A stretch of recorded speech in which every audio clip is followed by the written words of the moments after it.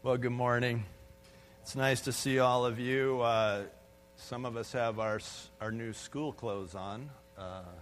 It's that time of year. Somebody noticed that I had an unfaded pair of jeans on today and asked me if it was school time. That's why I tucked in my shirt today, too, because when you get new jeans, it's like the first day of school. You know what I'm saying? Huh? Wow. Well, the Olympics are on. That has our attention, yeah? I think one of the most fascinating stories yesterday was this Adam Peaty guy who broke the world record for the breaststroke, this 21-year-old British kid. And catch this, as a child, he was deathly afraid of the water. Did you hear this story? He was hard to bathe as a toddler, as a 4- and 5-year-old even. He wouldn't sit down in the tub because he was afraid of the water. Yesterday, he broke the world record for the breaststroke. I just want you to think about something. If there is that much power for transformation in the human spirit, imagine what's possible for us in the power of the Holy Spirit. The transformative power of the Holy Spirit. Turn in your Bibles to John chapter 6. I'm stuck in John 6. It's such a great place with this bread of life thing going on. I'm stuck here. And the food has been so good. So I just want to keep going from the last 2 Sundays. I want to start in verse 35. Then Jesus declared, I'm the bread of life. I am the bread of life. He who comes to me will never go hungry, and he who believes in me will never be thirsty. But as I told you, and remember he's talking to these people who had followed him across the lake after he had walked on water, and they were so full of questions. But as I told you, you have seen me, and still you do not believe. All that the Father gives me will come to me, and whoever comes to me, I will never drive away. Thank you, God. For I have come down from heaven, not to do my will, but to do the will of him who sent me. And this is the will of him who sent me, that I shall lose none of all that he has given to me, catch this, but raise them up at the last day. For my Father's will is that everyone who looks to the Son and believes in him shall have eternal life, and I will raise him up at the last day. At this, the Jews began to grumble about him because he said, I am the bread of heaven that came down from heaven. I have to add this satirical tone. And they said, is this not Jesus, the son of Joseph, whose father and mother we know? How can he say I came down from heaven? Father, we invite the present power of your Holy Spirit to come and do something with this word that I could never do. Cause it to come to life and fall uniquely on the ears of every person in this room to bring about the unique response that you desire from each of us. In Jesus' name, amen. You have the assurance that if you're believing in Jesus Christ, that you're going to be raised up at the last day. A few chapters later, when Lazarus died, and Jesus is called, and he asked one of his sisters, well, don't you believe that I could raise him from the dead? And she said, well, we believe that you'll raise him at the last day. Now you understand why she answered that way, is because that's what he'd said earlier. So it's an acceptable answer because they're trying to sort out all this strange stuff that Jesus is saying.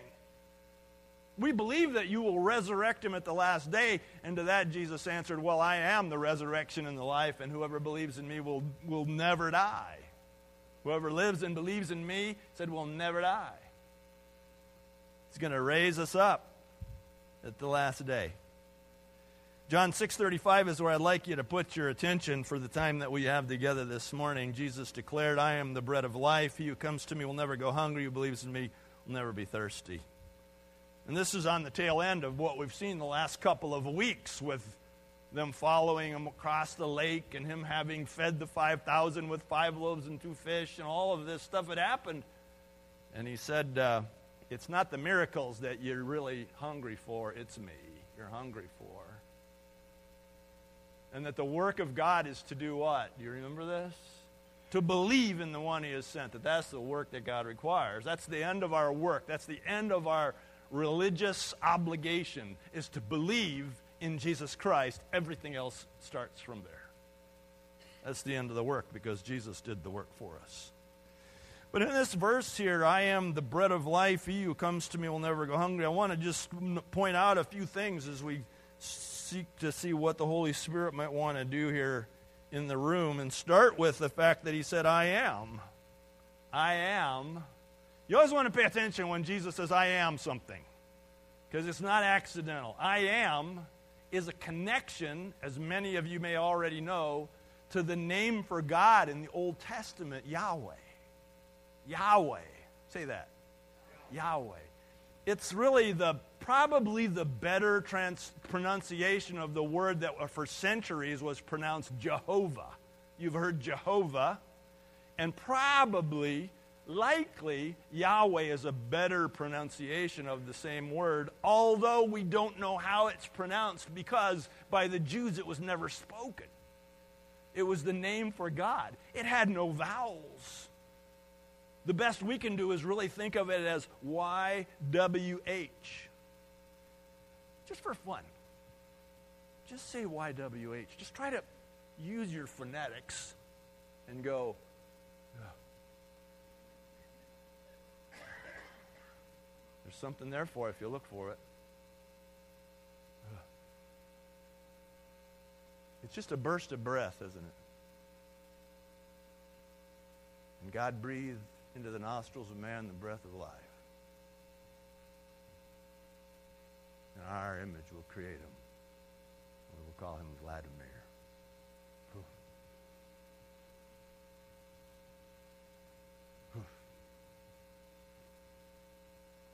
The breath of God is breathed us into existence. It's your breath in our lungs, so we pour out our praise. His breath. Yahweh. Yahweh. It's really the name of God started in Exodus chapter 3 when Moses was called to go get the Israelites out of Egypt. Anybody get that far? You should be that far. Exodus is the second book of the Bible. You should be that far. Exodus chapter 3, and God calls Moses to go fetch the Israelites out of slavery. God's in the business of setting people free. You know this, right? And so he says, okay, I'm thinking about going, but if I go, who shall I say sent me? If I say, I am Moses and I'm here to set you free. He said, tell them I am that I am. Tell them, sent me.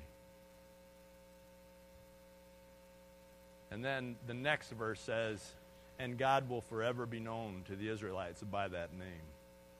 He was known, but it was such a sacred term to them that they wouldn't speak it. So they came up for a couple of different ways to refer to God. One was to use the Yahweh with a suffix. So like Yahweh Sidkenu, which is Hebrew for the Lord is, I am, my righteousness. Yahweh Yireh, the Lord is my provider. Jehovah Jireh, my provider, his grace is sufficient. Any Pentecostals here? 4 of you. We miss those songs. The other way was another set of Hebrew terms, Elohim Adonai, which really referred to him as Lord. And so when you read through the Old Testament and you see in English it says Lord in all caps sometimes, that's a reference to that. Yahweh, but Jesus is saying, I am something. And when he said, I am, everybody took notice. I am, because he's connecting himself with God. I am the bread of life. I am. 7 times in the book of Jesus used this device as a revelation of himself. I love the book of John among all the Gospels because it's so loving, it's so personal, it's so, come here, Tom. It's so drawing. 7 times in the book of John, Jesus said stuff like, I am the light of the world, I am the bread of life, I am the resurrection and the life, I am the way, the truth, and the life, I am the door, I am the good shepherd. And so when he said, I am, and then something, I think we want to pay attention to that, don't you? Because it is a revelation of himself as God. He's showing himself some dimension of his godness. I am Yahweh. And then something. I always try to pay attention. He's always saying I am, and here he's saying I am the bread of life. And this was such a very dangerous thing to say. I am the bread of life. And then he says, I came down from heaven. So he's just telling them what they're thinking. I was wondering about the rhythm of Jesus' voice, don't you? I would love just to know how he talked. Because we read and we're reading it in our own tones, aren't we? And we're reading it in our own rhythms. And I wonder if he said, I am the bread of life, or I am. Wait for it. The bread of life. Because if he said it the second way, he was walking into danger. I am the bread of life. He who comes to me will never go hungry. Believes in me will never be thirsty. It was getting him in a heap of trouble. He said this enough times that if you flip over a page in your Bible, John chapter 8, verses 58 and 59, Jesus said to these same types of people, I tell you the truth, Jesus answered, before Abraham was born, I am. Yeah. Before they were questioning him because he was talking about knowing Abraham before they were even born, and they say, well, you're not even yet 50 years old, and how could you know Abraham? And he said, I'll tell you the truth. Before Abraham was even born, I am. I love it that he didn't say I was, because he's still the same. Ready to blow your mind? He's still the same today. I am. Look at their response. At this, they picked up stones to stone him. This is so offensive to say that he's God. But Jesus hid himself, slipping away from the temple ground, from the temple grounds. He just split.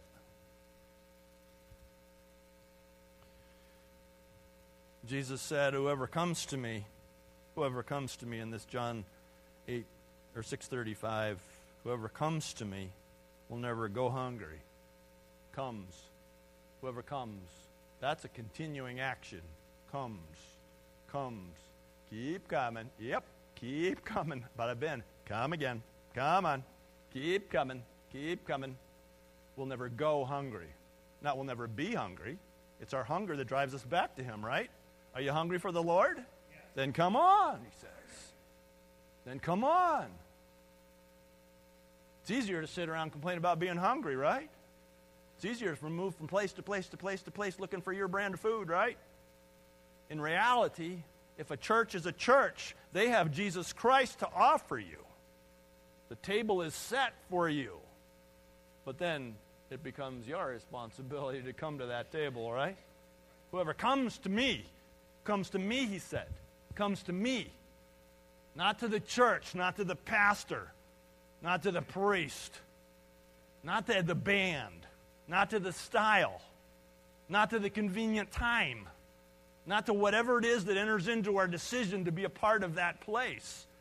He said, whoever comes to me, comes to me, comes to me. Jesus is offering us encounter with himself. And it gets back to that whole religion relationship argument, doesn't it? If you come to anyone other than Jesus, you're coming to religion. If you come to Jesus, you're coming to relationship. Here again is just one of the essential distinctions between religion and relationship. Let me quickly list a few. Religion establishes conditions. Relationship fulfills them. Religion says, here are the conditions that you need to fulfill to be a part of our religion. Right? Relationship fulfills them. Relationship fulfills them. Relationship says, I'll do that for you. They're fulfilled. Religion sets up layers. Relationship peels them away. Religion sets up layers. Oh, you can't talk to him. No. You got to be this person to talk to him. And to get to be that person, you got to go through this person. You get an idea what I'm talking about? That's religion. Relationship peels layers away. It says we're all the same. We're all the same. I'm the same as you. I just got a better job.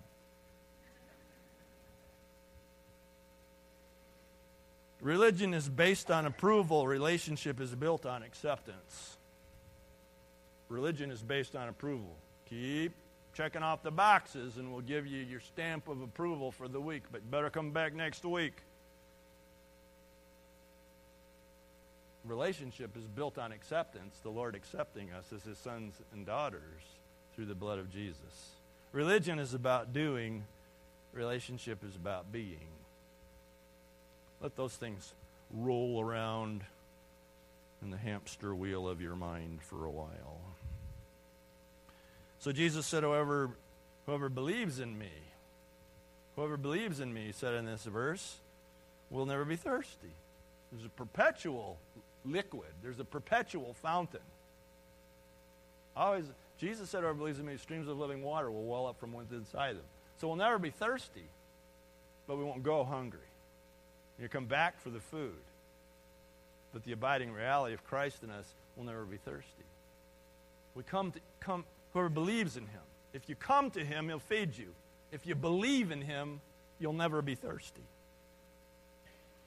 So when we were up a couple of weeks ago in one of the verses, I think it was verse 29, the work of God is this, to believe in the one he sent. And I made the big fuss about believe in him, not about him. Anybody remember that? The dynamic of the Christian life is not believing the story about him, but it's believing in him. That there's a pretty big difference between saying, yeah, I believe that stuff about Jesus, yeah, that he lived and died, and yeah, I believe the elements of the creedal statements of the church, I believe about that, but to believe in him means to rest the very essence of our lives in his hands, under his direction, in his control. There's a difference, isn't there? And here in this verse, he says, if you believe in me, you'll never be thirsty. It's the same thing. After I brought that teaching a couple of weeks ago, one of our guys in the church, who happens to be a pastor in the church, he's a great brother in the Lord. His vocation is a hospice pastor. And so he spends his week out taking care of people in hospice situations. Incredibly compassionate, mature believer. I have the deepest respect for him. And so for some reason, it was just, I never know who I'm going to talk to after the church. And I just happened to see him. Hey, Mark, how you doing? And he says, well, was it ice or was it N? And I said, excuse me? Was it ice or was it N?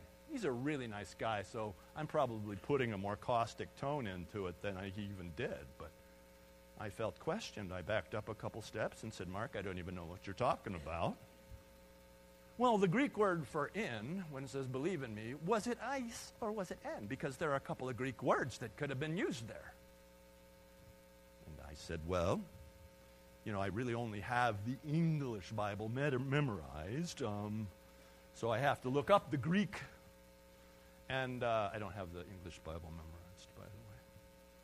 I said, that's a great question, Mark. And you know what? It didn't really occur to me to look at that. And I did. And it was such a great revelatory question. Because it wasn't N. It was ice. See? How many of you just had your divine moment? So, preposition in can come from the Greek word en or ice. En means kind of to be inside something. So that if I hold a quarter, if I have a quarter in my hand, I would say, I have a quarter in my hand. But if I'm going to put a quarter into my hand, more like an into with some action, with some motion to it, I would say, I'm going to put a quarter ice my hand. And Jesus said, whoever believes in me, it's not a static thing, but whoever believes into me, whoever believes into me, whoever believes their way from where they are into me. And it automatically teaches us that the whole relationship with the Lord Jesus is a dynamic thing of movement, isn't it? It's not a static thing. Oh yeah, I'm a Christian. I'm good. Just waiting for the day. I got my get out of hell free card in my hand. I'm good. I mean, that's such an important element of being Christians, of course. But the Bible's saying Jesus said, whoever believes into me. And it's a coming thing. It's an active thing. It's an always dynamic thing. It's you're saved. Yeah, your salvation is sure. But you're never done coming to Jesus. You're never done coming to Jesus. You say, well, I believe in him. Do you mean I believe in him like this or I believe in him like this? Great question, Mark. Who, by the way, will be bringing the message 2 weeks from Sunday. Don't want to miss it.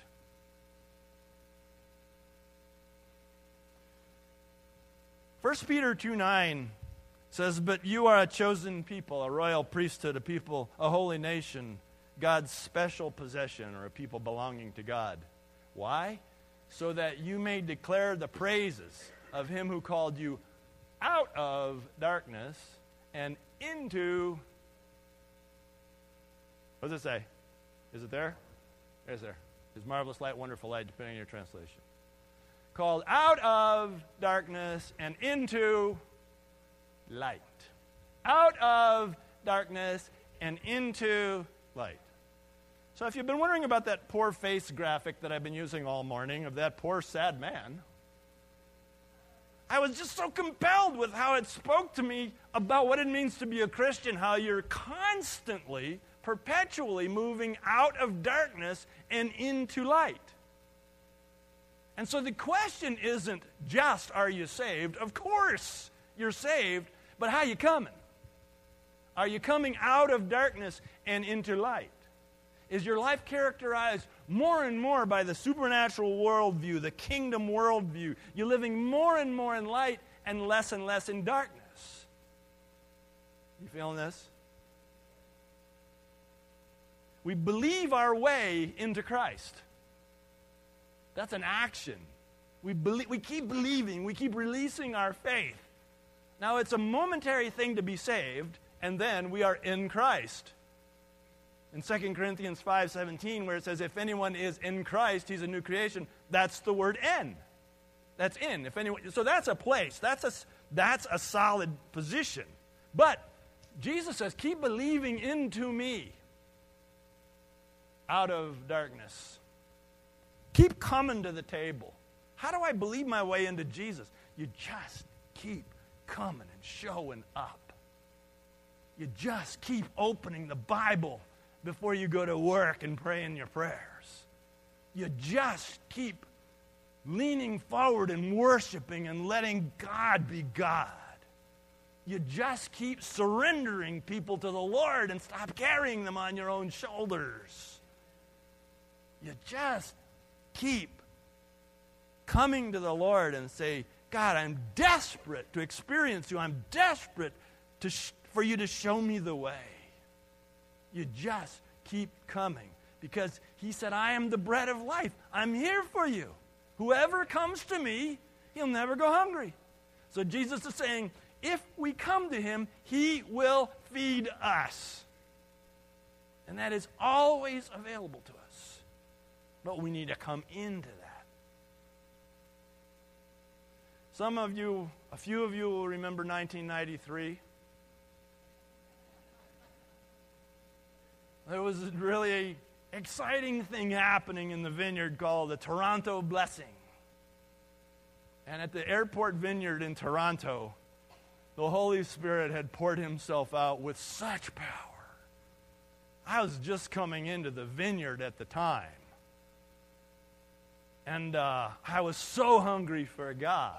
We had just, 93, 94, in that area, we had just planted this church. By that time, we were up to like 50 people. We were so excited. It was on. And we were just moving into a storefront on Wedgwood Drive next to the Westgate Cocktail Lounge. It made everything so convenient. And I just remember loving what God was doing there. And I was so hungry to see just the most radical manifestation of the Lord in our little group. And it was going on in Toronto, and all the buzz was what was happening in Toronto. And so I called my dad, who lived in Michigan, and I called him. And my dad came to Jesus after I was the first one in our family to be saved. And so my dad had come to Jesus after me, but he'd fallen in with a group of Pentecostals. He kept going to this meeting called the Full Gospel Businessmen's Association. These guys were off the hook Pentecostals. I mean, they spoke to each other in tongues. Just kidding. And I just remember calling my dad and saying, "Hey, Dad, why don't we meet in Toronto for a couple days?" And he said, "All right." So we got ourselves a little hotel room in Toronto, and we went for a couple days to the meetings in Toronto. And it was crazy. It was off the hook. And it had become so powerful that in the back of the room, which was probably every bit of this size of this auditorium, they had duct tape on the floor. And if you wanted to get prayer and receive the blessing of the Holy Spirit after the preaching and the worship and everything, you went back and you stood on the duct tape. Yeah, it was just their method. It seemed weird. So there were like 10 lines of duct tape. And of course, when they say, if you want to get in on this, just go back and stand on the duct tape. And hundreds of people are going back there, and we're standing on the duct tape. I know. And they had trained their people, as we love to do in the vineyard, to do the praying for people. And so there were pairs of people who were moving on down the duct tape, just praying for the blessing on people. And so I'm like about a third of the way down my strip, and I'm seeing people, and they are dropping like flies. I mean, these people would come and pray for them, and they're like, boom, they're just down. And I'm like, this is going to be so cool. I can't wait. I want to fall down. And they're falling down, and boom. I'm like, I'm ready, Lord. I'm so ready. Boom. Every one of them. And then they were at me, and I'm closing my eyes like, I'm ready. I'm ready. And they're praying, I'm sure, nice things, and probably the same things pretty much they'd prayed. And then they quit. And my eyes are still like, I don't think they're here anymore, Lord. Is anything going to happen? And after a few minutes, I opened up my eyes. And they were like 3/4 of the way down the duct tape. And I'm the only guy who's standing up. I'm the only one. Immediately, the devil starts talking to me going, you so suck at this, man. You can't even fall down.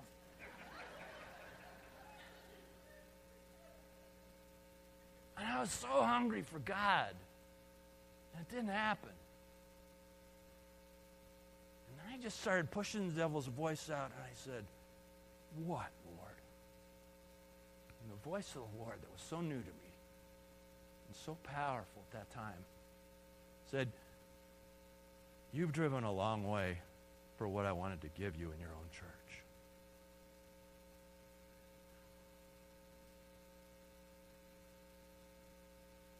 The bread is here. The bread is here. You want the bread? Father, we look to you. And we call out with the psalmist, "Oh God, you're my God. Earnestly I seek you. My soul thirsts for you, and my body longs for you in a dry and weary land where there's no water.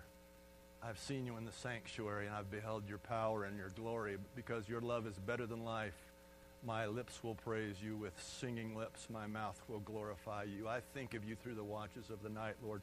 We're hungry for you like David was, Lord. And as we come to these tables this morning as our act of response, I pray, God, that you would show us that just by getting up from where we are and coming to these tables, that you are taking us out of something and into something better. That we're going to leave a little more of the carnal man behind when we respond to your call to come. God, there's nothing I can do for these elements on these tables. There's nothing I can do for anyone. And so I pray that the power of your Holy Spirit would move in every heart so that they would come to you and their faith would be honored and you would meet with them in the bread and the cup. We invite you to come in the name of Jesus. Amen. See, we have communion tables set up, which is going to be our ministry this morning. I felt different about this morning, and I'm not sure if we'll have prayer team people up, but because I think everybody needs to answer this question. Am I coming into Jesus? Only you can answer that question. Am I coming into Jesus? Am I believing about Jesus, or am I coming into him? And I just want to invite you to come, and we have tables, 2 in the front and 2 in the back, so you can go to whatever one's the closest to you. And here's how I think you should do it this morning. Almost always we take communion together.